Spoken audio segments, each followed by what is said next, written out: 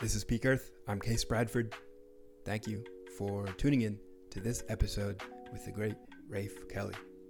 I really enjoyed this episode. We touched on many of my favorite topics, and I was able to learn more about many of the powerful aspects of my life, to share them with everybody listening. And this conversation was somewhat surreal. I recorded it on my 33rd birthday, starting to feel like I'm getting up there in age, getting a little old.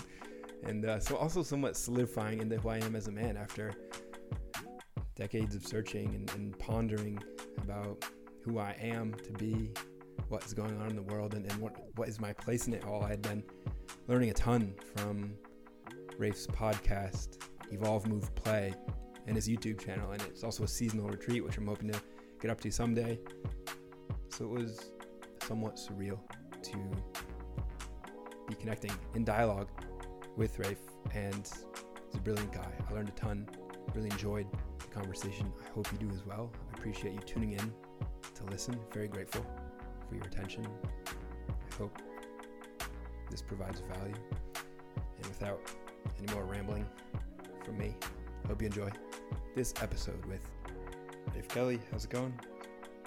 It's good. How are you, Case? Doing well. Really excited to be with you. I've been listening to your podcast, Evolve, Move, Play, over the past few weeks and have gotten a lot out of it. It's amazing how I can be living my life, just going through the day, interacting with the internet as we all do. And then all of a sudden you discover somebody or something that just unlocks this whole new world of ideas and concepts and energy. And you've done that for me. So I'd like to start by just saying thank you for the work that you're doing and the creativity that you're putting out there. It's meaningful for me, and I've learned a lot, and I've really enjoyed it. Awesome. Really appreciate that. It's really great always to hear that, putting this stuff out on the internet has an impact on somebody. Yeah, it's cool. So the podcast Evolve, Move, Play, I'm curious what your journey with that has been, just with the art of podcasting, the medium. How has that changed your life or shaped the way that you sort of see the world?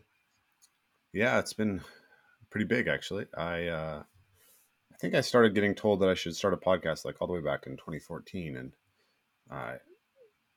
I'm not a technically savvy person. I don't know. It wasn't that attractive to me at first. But I was traveling a lot at that time, teaching. And I thought, like, hey, man, it's like I'm meeting these amazing people who, like, the conversations we're having would be really great for people to hear around. So originally I wanted to do all my podcasts in person when I was on the road. Meeting up with people. So my first podcast was with Kelly Starrett from the Ready State or Mobility WOD. And I was in San Francisco teaching.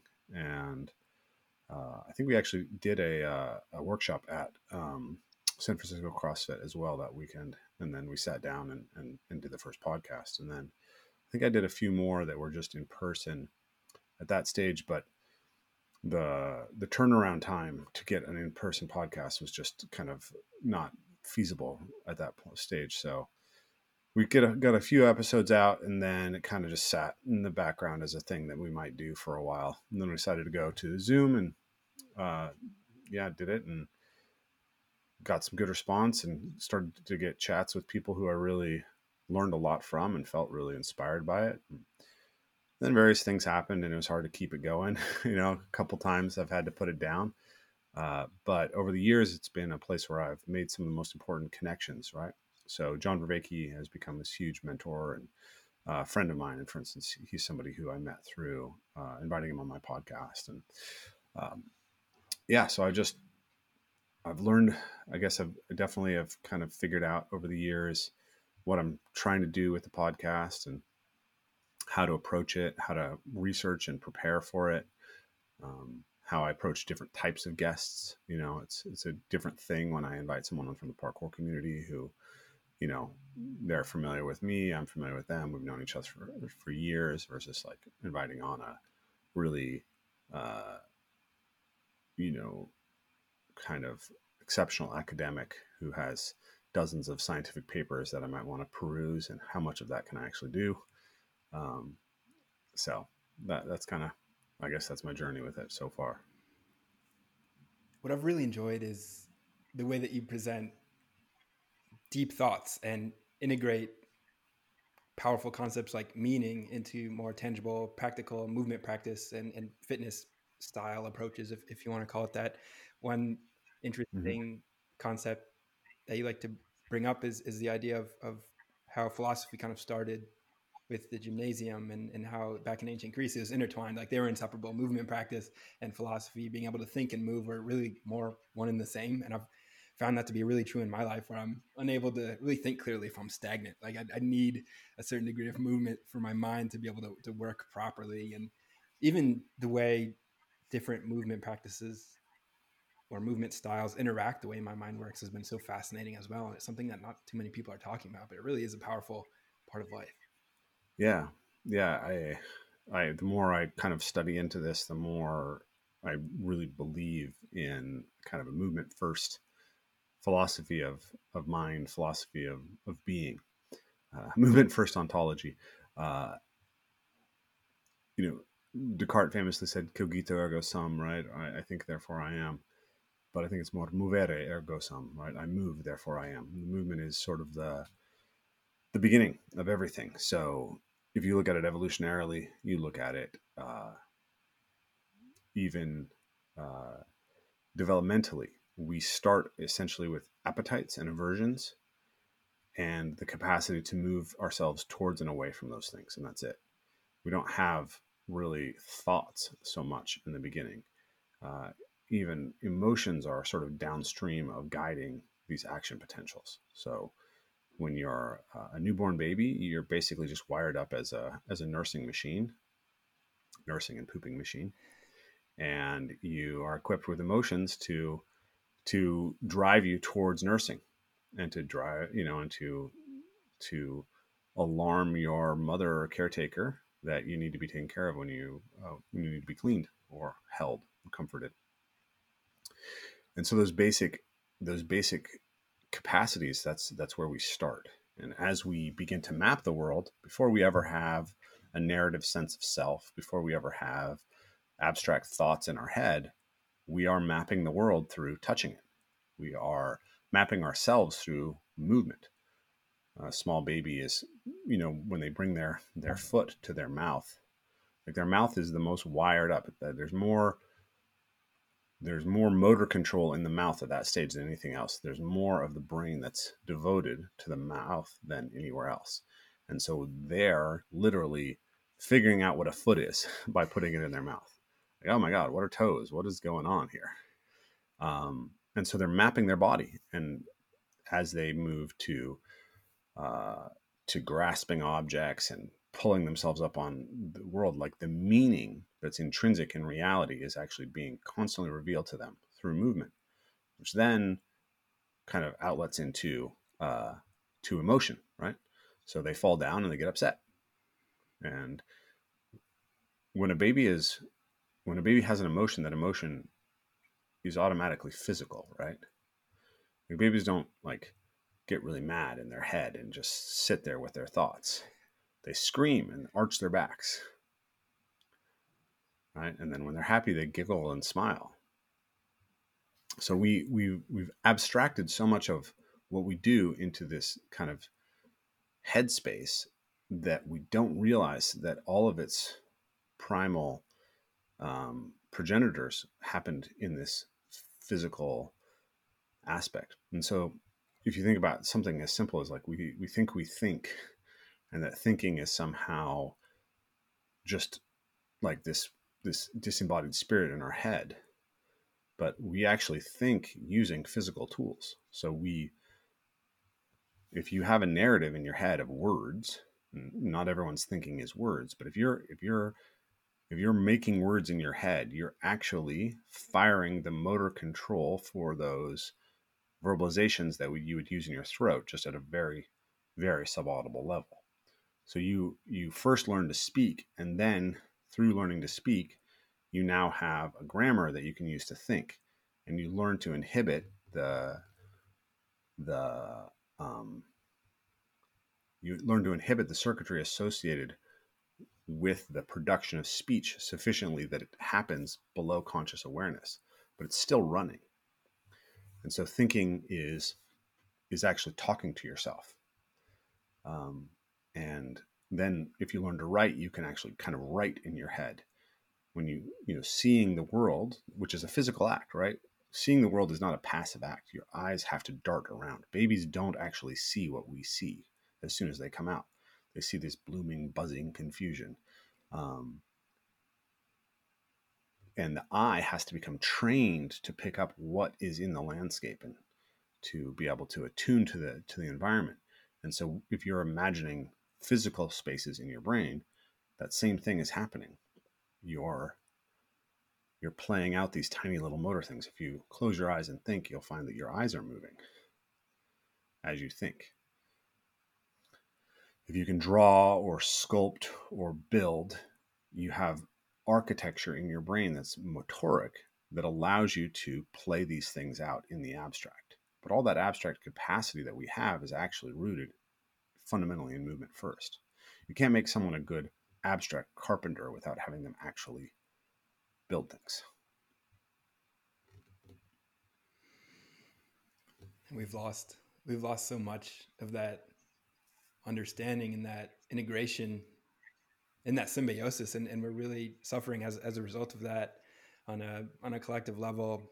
And it's great to hear that story from the beginning, because it's, we have no consciousness of being a baby and just getting milk fresh from the boob and just sitting there pooping. Nothing makes any sense. We've got that wild heritage that we all kind of spawned from into the world set up as it is. And I am in my early 30s now, and it's wild to be in this world where there's so much suffering, and there's a lot of people trying to figure out the solutions to the suffering. And we've got ideas like this where it's like, okay, here's a principle: movement first. Stagnation is going to kill. Everyone's kind of stuck at a computer for most of the day, or stuck in a car, and then when they decide it's time to go work out, it's like, I'm gonna sit in my box the car to like a new box the gym, and I'm gonna like sit in a box called like this certain machine to do, maybe, or like on a treadmill. It's really bizarre how far we've gotten from what could be described as like nature, or the some fundamental sort of coherence with the way things are. It's exceptionally bizarre, and it's always boggled my mind. And I love the way that you've presented a lot of ways that we can sort of reconnect and realign.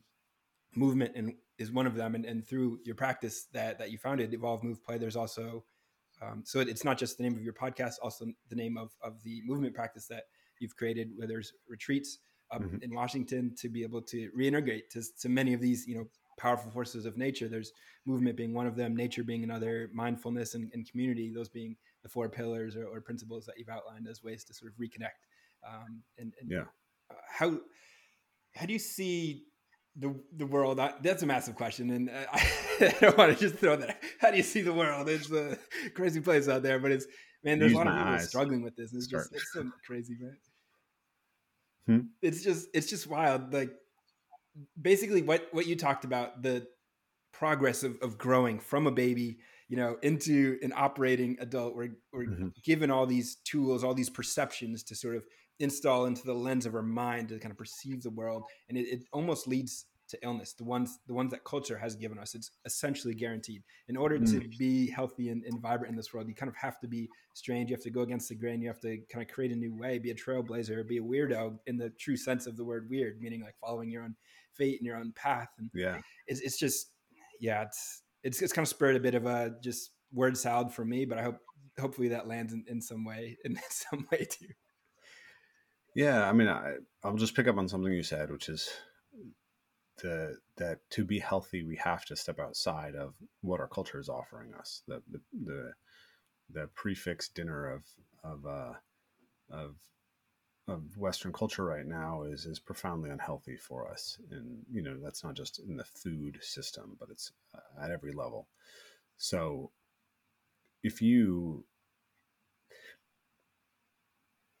when you don't use tissue habitually, that tissue weakens to the point where it becomes injury prone. And not only does the tissue weaken, the neurological map of the tissue is degraded and atrophies. So when let's say you tear up an ankle and you put it in a cast, right? People think about the tissue, right? I need to get the muscle back. I need to get the ligaments back. What they don't realize is that the nerves themselves are atrophying, and then the representation of the of the foot in the mind is atrophying in the brain. The brain itself is losing all of the fine tuning of that map. And the way your brain tends to work is if something's not mapped well, it's threatening. So, you go through your life like, okay, I have a body, and it's kind of getting me from place to place where I sit in my box and look at my box, um, to earn some money that I can put in some other box, right? What's happening all the time is that you're actually losing the map of your body. Unfortunately, for many of our kids now, they never even gained a normal functional human map of their body because they were constrained from acting, right? We are creatures who've been casted from birth from exposure to the normal physical stressors. Katie Bowman is a really wonderful author who talks about a lot of this stuff, but she talks about the fact that if you raise a tree in a greenhouse, it is weak. It's physically weak because trees grow stronger in relationship to the wind that they experience and the loading of heavy rain and all of these things. So tree tissue is just like our tissue. It has to be stressed to grow. So if you take a tree that's been raised in a greenhouse and you simply put it outside, it's likely to break and maybe die because it doesn't have the structural strength to allow it to survive winds. So we are doing that to ourselves all the time. We are casting ourselves from the stressors that would normally allow us to go through development. And so the map of your body is how you develop. It's a big part of how you develop. And if you never have a reason to be able to feel the difference between scapular elevation and scapular depression, then that's just going to die in your brain until you need it, and then a lot of times you get injured. So modern life is a series of underuse injuries, compounded by overuse injuries, because when we sit for hours a day, we are loading tissue, right? But we're loading the same tissues all the time while leaving the vast majority of our tissues underloaded. And because we have something called force coupling, like those tissues, they have to work together. And so if you leave a weak tissue in that chain, it makes everything else more injury prone.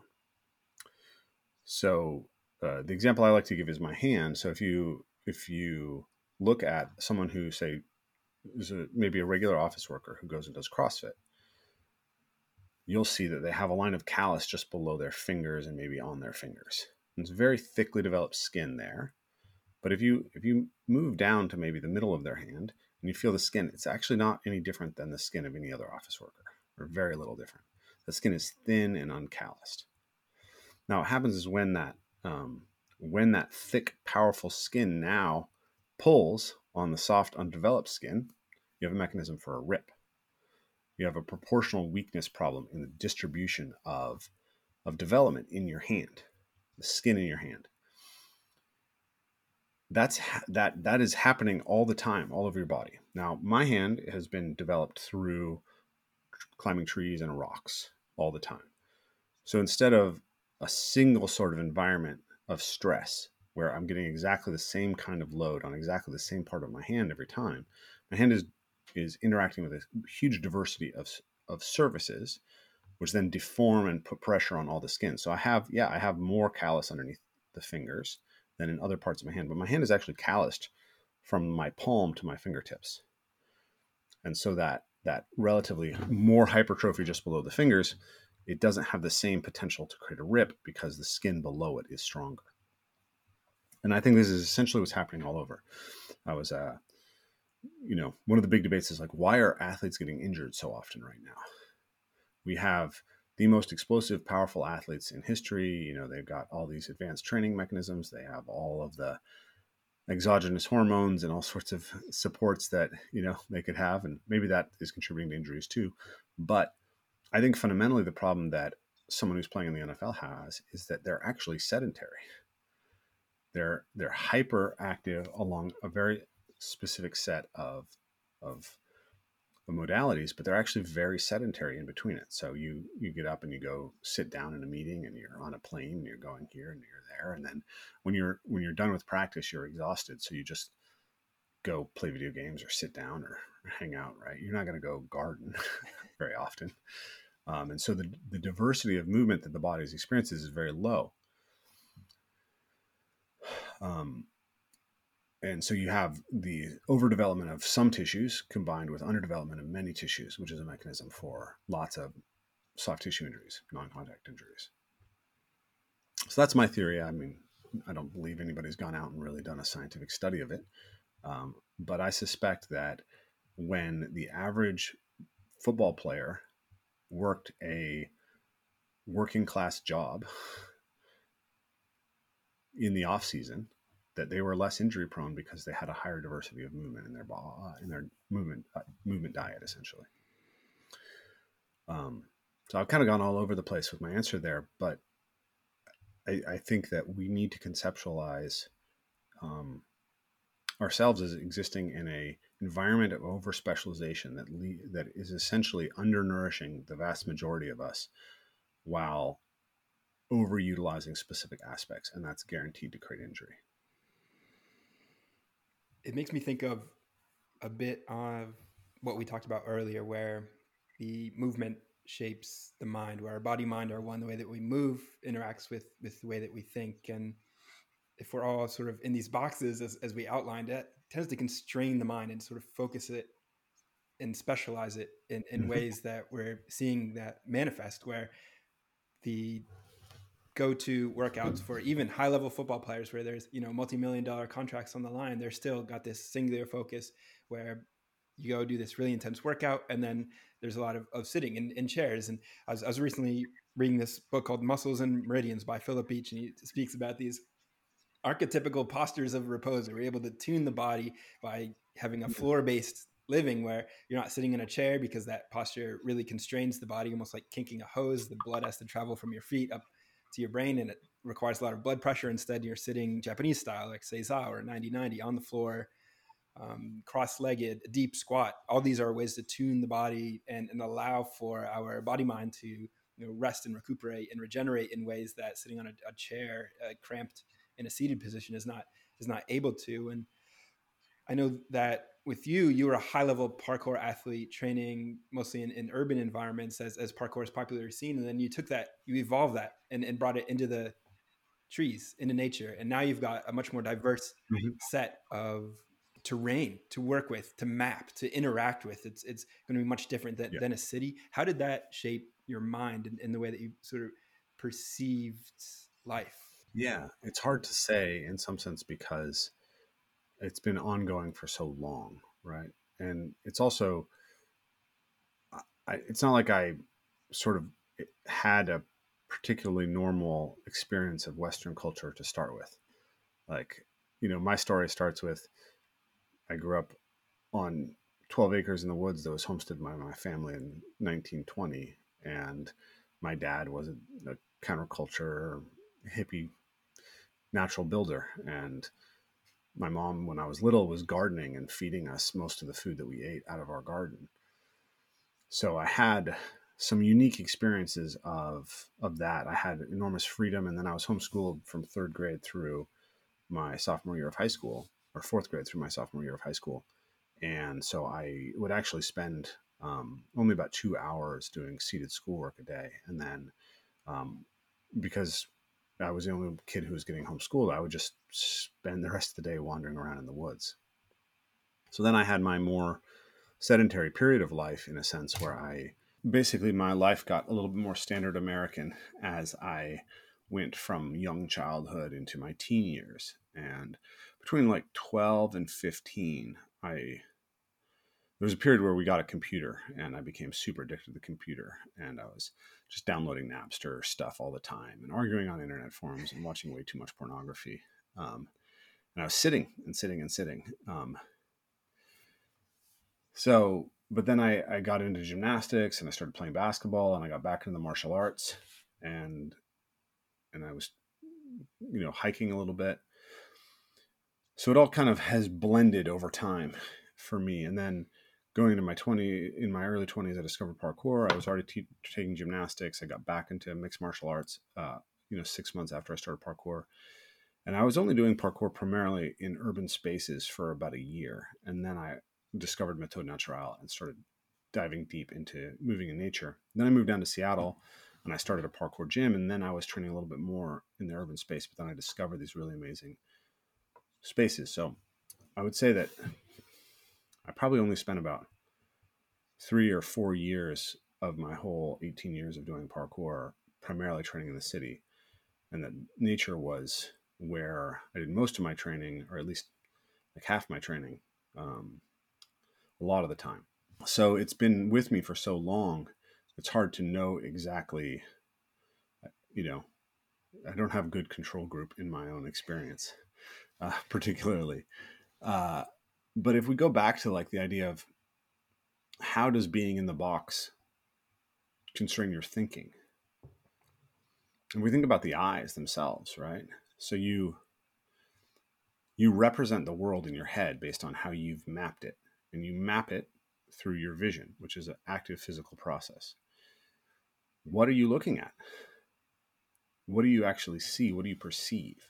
One of the things that really struck me some years ago was when I was young, I was really interested in animals, and I knew all about wolves and all these things, and I wanted to start taking an interest in the plants. And my dad was a carpenter. He understood the plants. He had been raised with some kind of like herb lore from his mother as well. So he knew some things about the natural world. And I would ask him to tell me the difference between a fir tree and uh, a hemlock tree. And I couldn't keep it straight in my mind. It just wouldn't stick. I just didn't, like, for whatever reason, it was not sticky for me. And so I was walking through the woods of Washington State, not able to really tell the difference between a Doug fir and a hemlock and a cedar for years. But then I discovered doing parkour in trees. My early adventures in nature weren't really focused on trees. They were mostly focused on like rocks and creeks. So when I moved to Seattle, that was actually when I fell in love with the trees. And we had these amazing trees in this park in Seattle. And I was like, what kind of trees are these? Turned out they were Western red cedars. It was the third most common tree here in the Northwest. But they only form like this when they're in park-like conditions. They have to have plenty of light in order to shoot their limbs out from the ground. So I started to learn to be sensitive to the information about what kind of tree it was. Now I know what a hemlock is. Now what I know a Doug fir is. Now I know what a cedar is, and the big leaf maples and the oaks and everything, because they afford me something that's really meaningful to me, which is a chance to move in them. So I became very aware of the species of tree, and not just the species, but the habitats of tree and the ecologies of tree that created trees that allowed me to do parkour. And then I had a nervous breakdown basically, and couldn't really do parkour for a little bit. But I was out in nature, walking through nature all the time. And I started just realizing that I was blind to what was happening in nature, because I could see how the tree could afford me the chance to swing, but I didn't understand necessarily why the tree formed the shape that it did, or how it was interacting with the overall ecology, or how the winds affected it, how the soil affected it, what kind of animals used those trees. What was that web of life that was all around me? And I had many students at that point who had come through a school in Duvall, Washington called the Wilderness Awareness School, which was founded by John Young. And I was getting exposed to the ideas there. And so I was walking through the woods, and I started having this feeling that I felt like somebody who was walking through a library who was illiterate. It was like, there are stories written into this landscape that I can't read. My eye isn't trained to pick up the birds in the environment. My eye isn't trained to recognize the type of wood that's available in different trees. My eye isn't trained to see what's dry tinder that could be used to make a fire. And those are the primal predecessors of reading, right? Like we're so embedded in this extremely novel environment that we just don't even know what we are. Like, the reason that you have the capacity to scan your eyes across text and read meaning from it is because your ancestors scanned their eyes across animal tracks and read meaning from that. And so we've actually made ourselves blind to those fundamental things. We've made ourselves blind to the stories that were central to our existence for all of our evolution until yesterday. I mean, you know, so I wanted to know what the woods were telling me, right? What kind of stories? So now when I walk through the woods, I can attune to the birds and they can tell me, are the birds in baseline? Is it mating season? Is there a predator nearby in the environment? I can attune to signals from the trees. Is this a stressed forest? Is it a dry forest? Is it a wet forest? Is there new pathogens in the environment? And so all of a sudden, the world is actually literally more meaningful. But it's not only more meaningful in some sort of generic sense, it's more meaningful along the lines that are maybe most primally important to a human being, the stuff that we evolved to be attending to. So in that sense, like if you think about how is the world represented in your brain, and what kind of brain and what kind of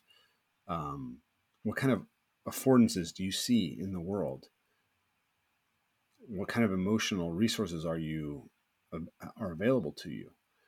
The capacity to connect deeply to the natural world.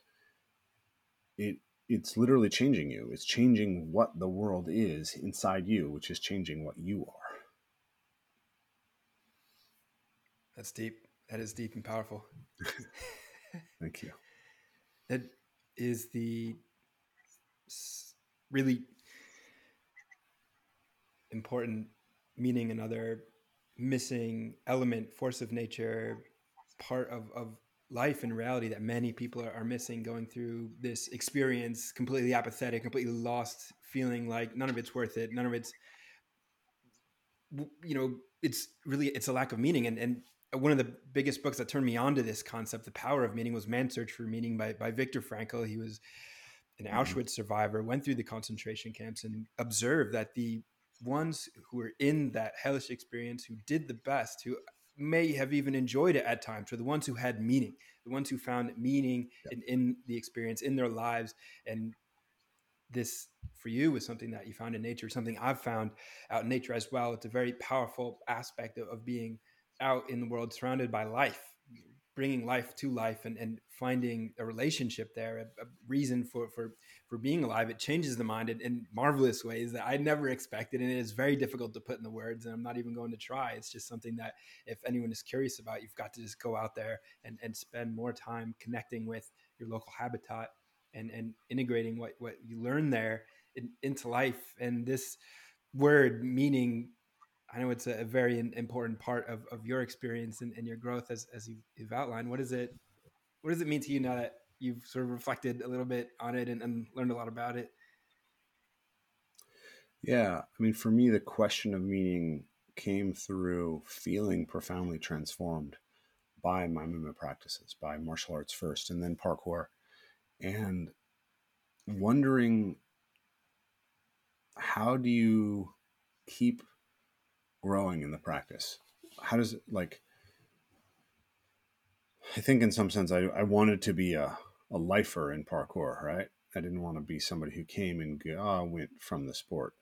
And so I was looking at people who did anything for a long period of time, people who were able to sustain their joy in a practice long past the period when they were ever going to be a threat to be the best in the world at it, or even the best in their local community. And so I would ask like old jiu-jitsu athletes and old surfers and stuff like, why do you keep going back? Like, like, is learning a new choke really going to change your ability to defend yourself, right? You're not going to win any gold medals at the stage. Like, what are you doing? And like, they always told me something that had to do with meaning, right? It was like, well, it always comes down to like, it transforms me in an important way to me, right? Or this is where like I connect to the things that matter most to me. It's like the people I meet through training are my family, and I feel connected to them on a deeper level. And so I started really articulating that for myself in my early 30s. about 10 years ago. And I remember I was being interviewed for a podcast in 2014, and he asked me something about like why practice movement. And I said the purpose of a movement practice is to unlock truly meaningful experiences. And I'm not sure if I'd articulated before that, but it felt like a real epiphany moment. And after that, I really started kind of digging into that and developing this idea that our culture had really sort of invested in this idea of self-esteem, right? That if you just like yourself, if you just train yourself to like yourself, that um, that everything will be okay. And that seemed fundamentally misguided to me. I saw people who were shallow and brittle and fragile and reactive, who had developed narcissistic complexes through telling themselves that they were great the way that they were. Um, and it didn't seem like there was any depth to their self-love. And I had had a really interesting experience of meeting some elders, basically from the Appalachian community, through a mentor of mine in uh, my early life, 8 and 12 years old. And I had seen that they had like this depth of skillfulness across a really wide range of things. They could sing and dance and play music and build their own houses and hunt and fish and farm and, cure their own ham. They knew the Bible front to back. And it seemed like they knew the local medicines and the plants. And it seemed like there was something there about having a self-worth esteeming. And that what gave us self-worth was this broad cultivation of self. Whereas what was happening in our culture was we were taking away the breadth of everyone's self-cultivation to make them the most specialized potential cog in the corporate machine. And then we were just saying like, yeah, you can't sing, you can't dance, you can't even have sex, you can't talk to people, but love yourself, right? Like accept yourself as you are, because we need you to do the one thing that you have a comparative advantage of 80% of your time and spend the rest of your time consuming products for us. So love yourself the way you are, because that's where you're the best consumer of our products and producer for our capitalist system. And I was like, I don't think that's the answer. So I wrote this thing called The Self-Worth Esteeming about that. And I started telling stories about my own life and mentors and stuff through my workshops. And people, I saw that facts were relatively, they just kind of floated past the students, right? But when I could bring things into narrative, it hit home for people on another level. So I was looking for a model of what meaning was, and a model of why narrative was so powerful. And that's when I encountered Jordan Peterson in 2016. And I was like blown away. Like everything that I was so many things that I was kind of feeling out, trying to articulate for myself. I just found that he had said it, and I was like, yes, that's exactly what I'm trying to say. And so then I really started to think of a movement practice as a hero's journey, as a way of embodying the heroic archetype. You go out to look at a jump, and it's a kind of confrontation with chaos. It's undifferentiated potential. You don't know what's on the other side of that jump. You don't know if you're really going to be able to do it at first. And you work yourself through it, and you experience fear, and it can be really challenging emotionally. And then you do it, and you feel really good, and you feel like maybe something changed about you. Maybe you're not just stronger to do that jump; you're just stronger in general. And it felt like, yeah, that's the journey to the underworld, the confrontation with the dragon, and bringing back the elixir, right? And so I started conceptualizing everything that way. And then I discovered John Vervaeke's work and got a deeper idea of what self-transcendent was, and about these different layers of knowledge, about the 4 Ps, right? It's not just knowing things from a semantic propositional way. You have to develop yourself through creating perspectives. Can you see the world as a bird sees it, right? Can you see the world as a parkour athlete sees it? And then having procedural ability, the ability to actually do things. It's like, okay, great. You read all of Wikipedia, right? Can you build a table? Like who really knows stuff, right? The guy who can quote every article, or the guy who can actually make something in the world that accomplishes something. So I have an older brother my dad's a carpenter and an architect. My older brother was a master carpenter at 18. He built his own house as a senior project, and he's an engineer now. And he's very bright. He crushed all of his scholastic education, but he didn't have the same sort of academic bent that I did early on. He's become much more like me. We've become more similar over the years, where we read the same types of stuff, but he didn't read books for years. And it was like everyone would notice that I was smart. It's like, oh, the way you talk, you're so smart. And I was like, yeah, but if it's the zombie apocalypse, you want my brother, you don't want me. He's going to build you a house where you're not going to die. Right? So I just came to see that. I still can't build a house, but maybe one day. So you have to have procedural, and then there's this participatory. How are you transformed, right? It's like you can have an idea in your head. How many times have you said to yourself, I can't believe I did that. Like, how dumb was I to do that? I know that that's not the way you do that. Too many times to count, yeah. Knowing it in your mind, being able to say it, doesn't mean you experienced it, doesn't mean it actually has penetrated you all the way. So for me, a lot of times I've recognized that epiphany isn't new knowledge. It's a new layer of depth of the knowledge. It's that knowledge hitting at a deeper layer. So I discovered, 40 cog psi and the 4 P's of knowing. And then there's some recent conversations with John, maybe over the last year or two, plus obviously just the long-term development of our retreats. Like it's really interesting how John's models and Jordan's models, they kind of map to the stuff that's emergent from the practices that I've done. But I was talking to John about meaning, and he was saying science can't really tell us what the meaning of life is. It's just, we don't have access to that. But science can tell us what drives meaning in life.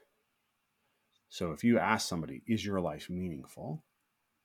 They'll say yes or no. And then you can ask them, what makes your life meaningful? And they'll give you answers. And those answers are relatively consistent, right?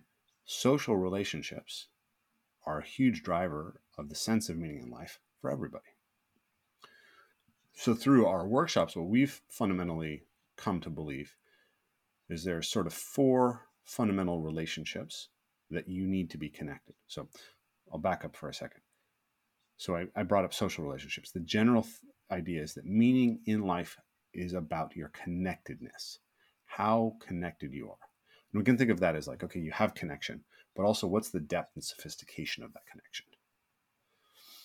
So what we've discovered through our workshops is that there's fundamentally 4, you can divide it up and say 5 relationships that give meaning to life. So the first one are the relationships that are internal to the self. So you can think of this as the mind-body relationship, or the relationships between the aspects of the body, the emotions and the mind. Plato talked about the man, which is the rational mind, the lion, which is like the social aspect of the mind, and then the monster, which are the underlying innate urges. And those have to be integrated. And you can think of the monster as many different monsters, like the lust monster and the anger monster aren't the same monster. But somehow all those things have to that multiplicity has to come into unity. And it can have better unity. And it can have more sophisticated, more connected, more depth, more bandwidth flowing between the different aspects of the self, better coordination, right? Just like you can have better hand-eye coordination. You can have better mind-emotion coordination. So that's the first layer. But a self, and this is where like the embodiment world and the somatic world, I think they get stuck. And I think that it often kind of gets inverted in a way that's not actually helpful, because the body mind isn't designed to operate in isolation. You can sit and do Vipassana for hours. You can lay down and do body scans. You can do Feldenkrais, and you can just simply remain a totally incompetent human being. And no matter how good you are at like feeling the integration of yourself in being this incompetent, weak, fragile human being, you're still going to be a weak, fragile, incompetent human being when you step off the mat. So you're a body mind, you're embodied in an environment, you're embedded in that environment. What is your relationship to that environment? What kind of affordances for action do you have? What have you cultivated? Can you run, jump, climb, lift, carry, build, cook, dance, right? All those things. As you build your motor capacity to move through the environment, to operate on the environment, to build things, to make things, you are increasing your connectedness. You're increasing your true knowledge of the world. And through that, of yourself. And so you can divide that into the things that we move through, the locomotive aspects, and the things that we can work with, which is the manipulative aspects. But fundamentally, they're both aspects of the physical environment. Then there's the social and relational environment. How well can you connect to other people? What's the depth of your capacity to communicate, the depth of your capacity to engage empathy, right? It's the depth of your capacity to articulate your thoughts. And then there is the transcendent factors, right? This has been really late for me, really hard for me to accept, because spirituality was a big source of bullshit in the communities that I grew up in. But I think it's fundamentally true that like anger is a kind of force that precedes us. You know, anger didn't start the first time you got mad. It exists in everybody. So it's a kind of force that you have to be. It's a principle that you have to be in right relationship to, in a sort of general way. And then anytime that you get a group of agents together, there's a kind of collective intelligence that comes out of that that's beyond them. If you've been on a sports team, it's like there's a spirit to that team that's not localizable in any one agent. And you should have it, right? Like the idea of school spirit is like this, seems like super dumb now, but it's real. It's real because there's ways in which information and emotion transfers through this big neural net of human beings that are the same as how they transfer through the neural net that's your mind, and you're impacted by it. Everyone is sort of floating around in this culture space. So what's your relationship to the transcendent forces? What, like an old school Christian perspective, you might call the powers and principalities that we live within. So you need to have, meaning in life comes from good connectedness and greater increasing depth of connectedness to these 4 or 5 fundamental factors. And we believe that to achieve that, you need practices. You need practices that intentionally help you cultivate your capacities in that. And those are something like a somatic and structural practice, something like a locomotive exploratory practice like parkour, some kind of manipulative practice, which could be, the fundamental things that all children do is just play with balls and sticks and ropes and dolls, right? But that becomes, can you make fire? Can you shoot a bow and arrow? Can you craft a table? And then, can you connect well to other people? And that starts with nursing as a baby. It becomes rough and tumble play.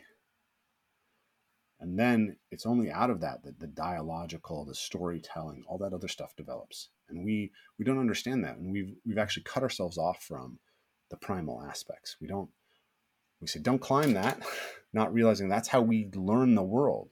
So don't wrestle, because we don't realize that's how we actually begin to deeply attune to another human nervous system. And so we don't understand why we can't talk to each other in this culture, right? But we're just basically really fragile and poorly mapped and incapable of deep understanding of each other, and incapable of deep understanding of ourselves, because we haven't gone through the fundamental developmental tools that precede the ability to even do philosophy. And this is why I bring up the Greeks, and the gymnasia precedes philosophia, because we we remember Socrates and his words, but we don't remember the practices that gave rise to them. And you're doing a deep work bringing those practices back to the forefront and presenting them in a way that is compelling. You say you're not a house builder, but I do perceive you as a house builder in a way. It's just a different kind of house. The house within the house. I'm gonna try to build the house that will prevent the zombie apocalypse. Once it hits, talk to my dad or my brother. Yeah, it's this house of the body mind that we're sort of always inhabiting, and or just built by this wonky way by everything. But it is it man, it's I love the thought that, like, there are all these ideas out there that you're presenting in a very well thought out way that, it's just an idea, right? It's in your head, and you can communicate it through these symbols called language. And then if we're lucky, it comes to me and it sticks and it improves my life. And if I'm able to do that to somebody else, then we can all sort of collectively rise and have a higher quality of life and a better experience on this planet. I've found great meaning in that, simple formula where just at a base level, we can find great ideas, we can integrate them, and we can share them. We can all have a better experience on this ride, whatever this is. And there are many profound thinkers like Jordan Peterson, like John Vervaeke, like as you mentioned, that are sort of tinkering with the software of the mind and the human race, and trying to find where did we go wrong and what can we do to right the ship. And aspects like everything that you're outlining are all very powerful ways that we can enjoy this experience more. It doesn't require pharmaceuticals, necessarily. we can do this without a lot of that stuff. And it's something that I've been exploring as well these past few years. So I don't have a beautiful forest around me here in Los Angeles. I grew up in New Hampshire, where I was surrounded by trees. I don't remember anybody really climbing them.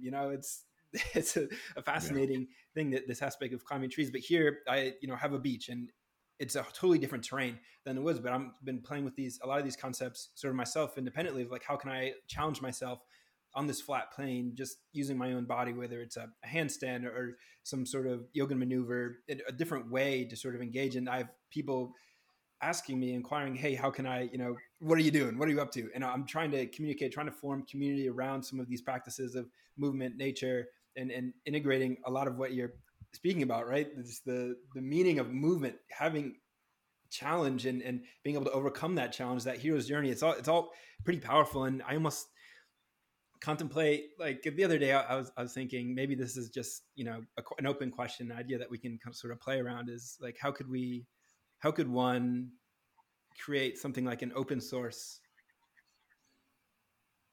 movement community, where if you come up with this idea, like, hey, we're all going to gather, somewhere accessible out in nature, anyone is free to join, and then that sort of process could repeat in other places, right? Someone could just say, hey, I'm going to meet here, we're going to be doing this thing, and we're all going to be sort of gathering in community, finding meaning in movement. Like something like that could be really powerful. Precisely what happened with the parkour community, right?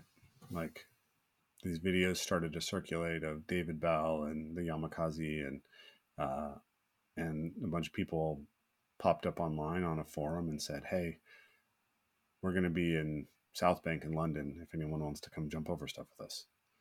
And some people did, and then the forums grew, and then other people started creating forums and saying, hey, we're going to be at Freeway Park in Seattle, we're going to be at this park in Denver, Cat Fountain in Denver. So we've been, that happened. It's interesting how the technology has impacted that, because the age of the internet forum was actually really great for the creation of small communities. And once we all moved on to social media, it has collapsed in a lot of ways. I still don't know how to recover that, but we're doing our best to try to create a system of coaches that can hold space for people and build it. And we want to, within that model, have the community and the community and the academy, essentially, right? Where you can come in and get a class, and then you can go meet with us and play.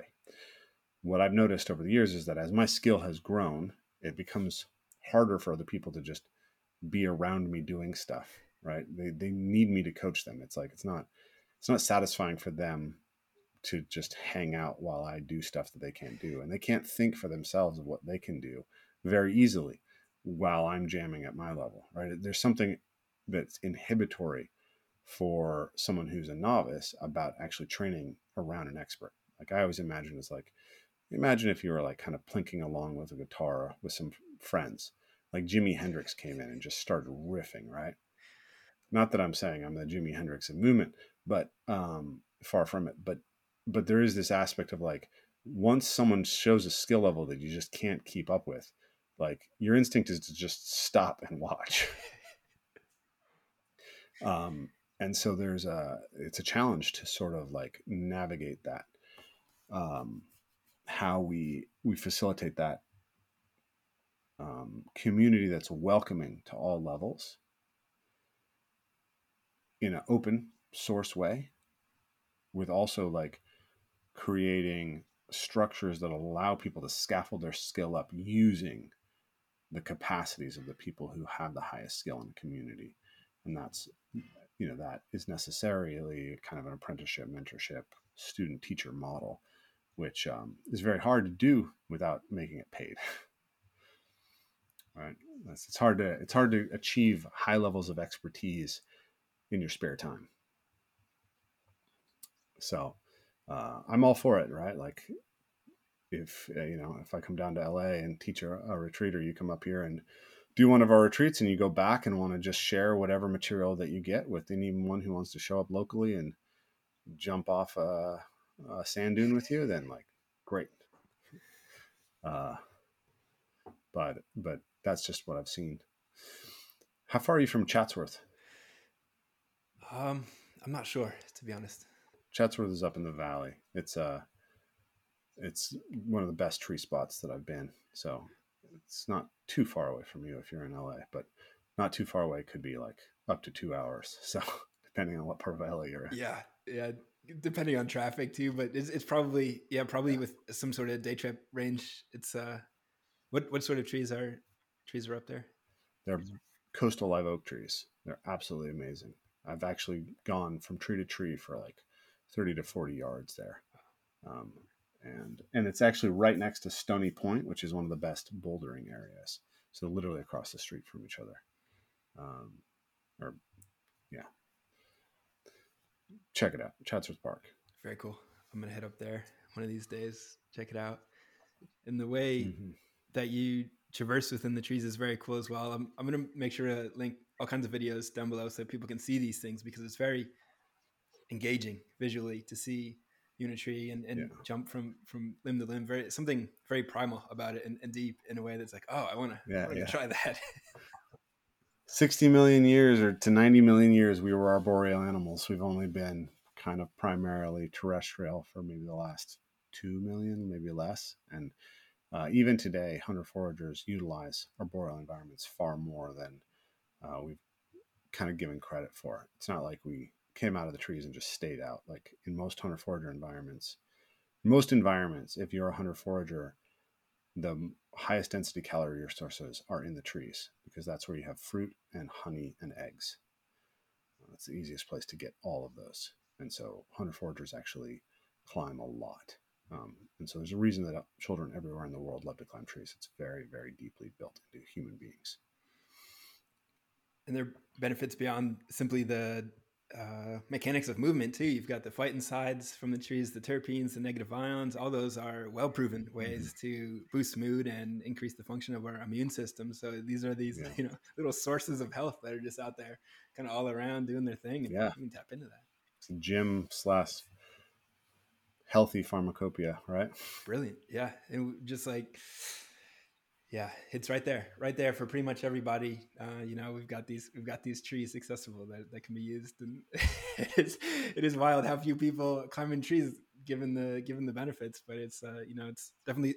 Have you seen, since you share this online, have you seen people like falling from trees? Is there like a certain level of risk there that anyone would want to be aware of? Oh, sure. I'm sure there's risks, right? Like I have fallen out of trees. But no, I've never seen like nobody's ever tagged me and said, "Hey, I got hurt falling out of a tree." I I'm amazed actually at how far some of this stuff is going and how safe people remain. Uh, People often think parkour is like this very dangerous, risk-taking sport, but statistically, it's actually really safe. Um, the injury rates are, below those. They're like those of indoor rock climbing, and yeah, like if you mess up at height, you can die. But we move at speeds that are much more kind of reasonable for a human being. So, like all the skiers and snowboarders and skateboarders that I know, by the time they're in their 40s, they're like patched together with duct tape.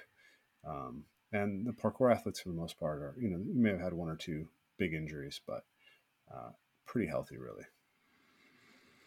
That is contrary to the popular perception. I think maybe because the highlights are always these like, long jumps that are just like those are the ones that get the million views. So everyone Yeah, gets their perception formed from these yeah, like daring feats of amazing sort of extreme sports style accomplishments. yeah. I've done jumps between tree branches 30 feet off the ground, or if the branch breaks, like I'm falling 30 feet. And it's, might never move the same again after that. But I just am very, very, very thoughtful and methodical about the way that I do it and operate within my capacity. And I know lots of people in the parkour community who have done the same thing with roofs, jumping 200 feet up, rooftop to rooftop. And we've all been injured, right? But not doing that because you don't do it if there's any chance that you're going to mess up, and you build your confidence really, really high before you try. So generally, very few people that I know have ever been injured from rooftop stuff. Uh, there have been a few. Usually, it's pretty young people who are experimenting really way outside of their capacity level. But the guys you see who are putting out consistent highlights of jumping between rooftops, like they've been doing that for years and years and years and doing it safely, right? And they may be banged up from their training on the ground level. Yeah, and it's an amazing part of movement within the broader array. And I've really appreciated, just to link it back to where we started, the connection of the body and mind and how movement and affects the way the mind works. I deeply appreciated the way that you're able to perform aerial cognitive acrobatics and able to transcend these the terrain of the mind and go out on a limb. And it's been a pleasure speaking with you and sharing your time here with me. I've really enjoyed everything that you put out there. So just want to say thank you for that. Really enjoyed our conversation. Is there any sort of last sentiment or idea that you'd like to share? Yeah, I mean, if people want to get started, just take a walk. Go somewhere beautiful and natural. Take a walk. If you see a tree branch that you can hang from it. Explore. Take a deep breath. Sit in the park. Watch the sun. Get some sunlight as much as you can. That's pretty much how it starts, right? And follow your curiosity. Um, you don't need like super advanced skills or strength to start exploring how to locomote through the world. It's in every human being. You just gotta give yourself permission to do it. Rafe Kelley, thank you. Thank you.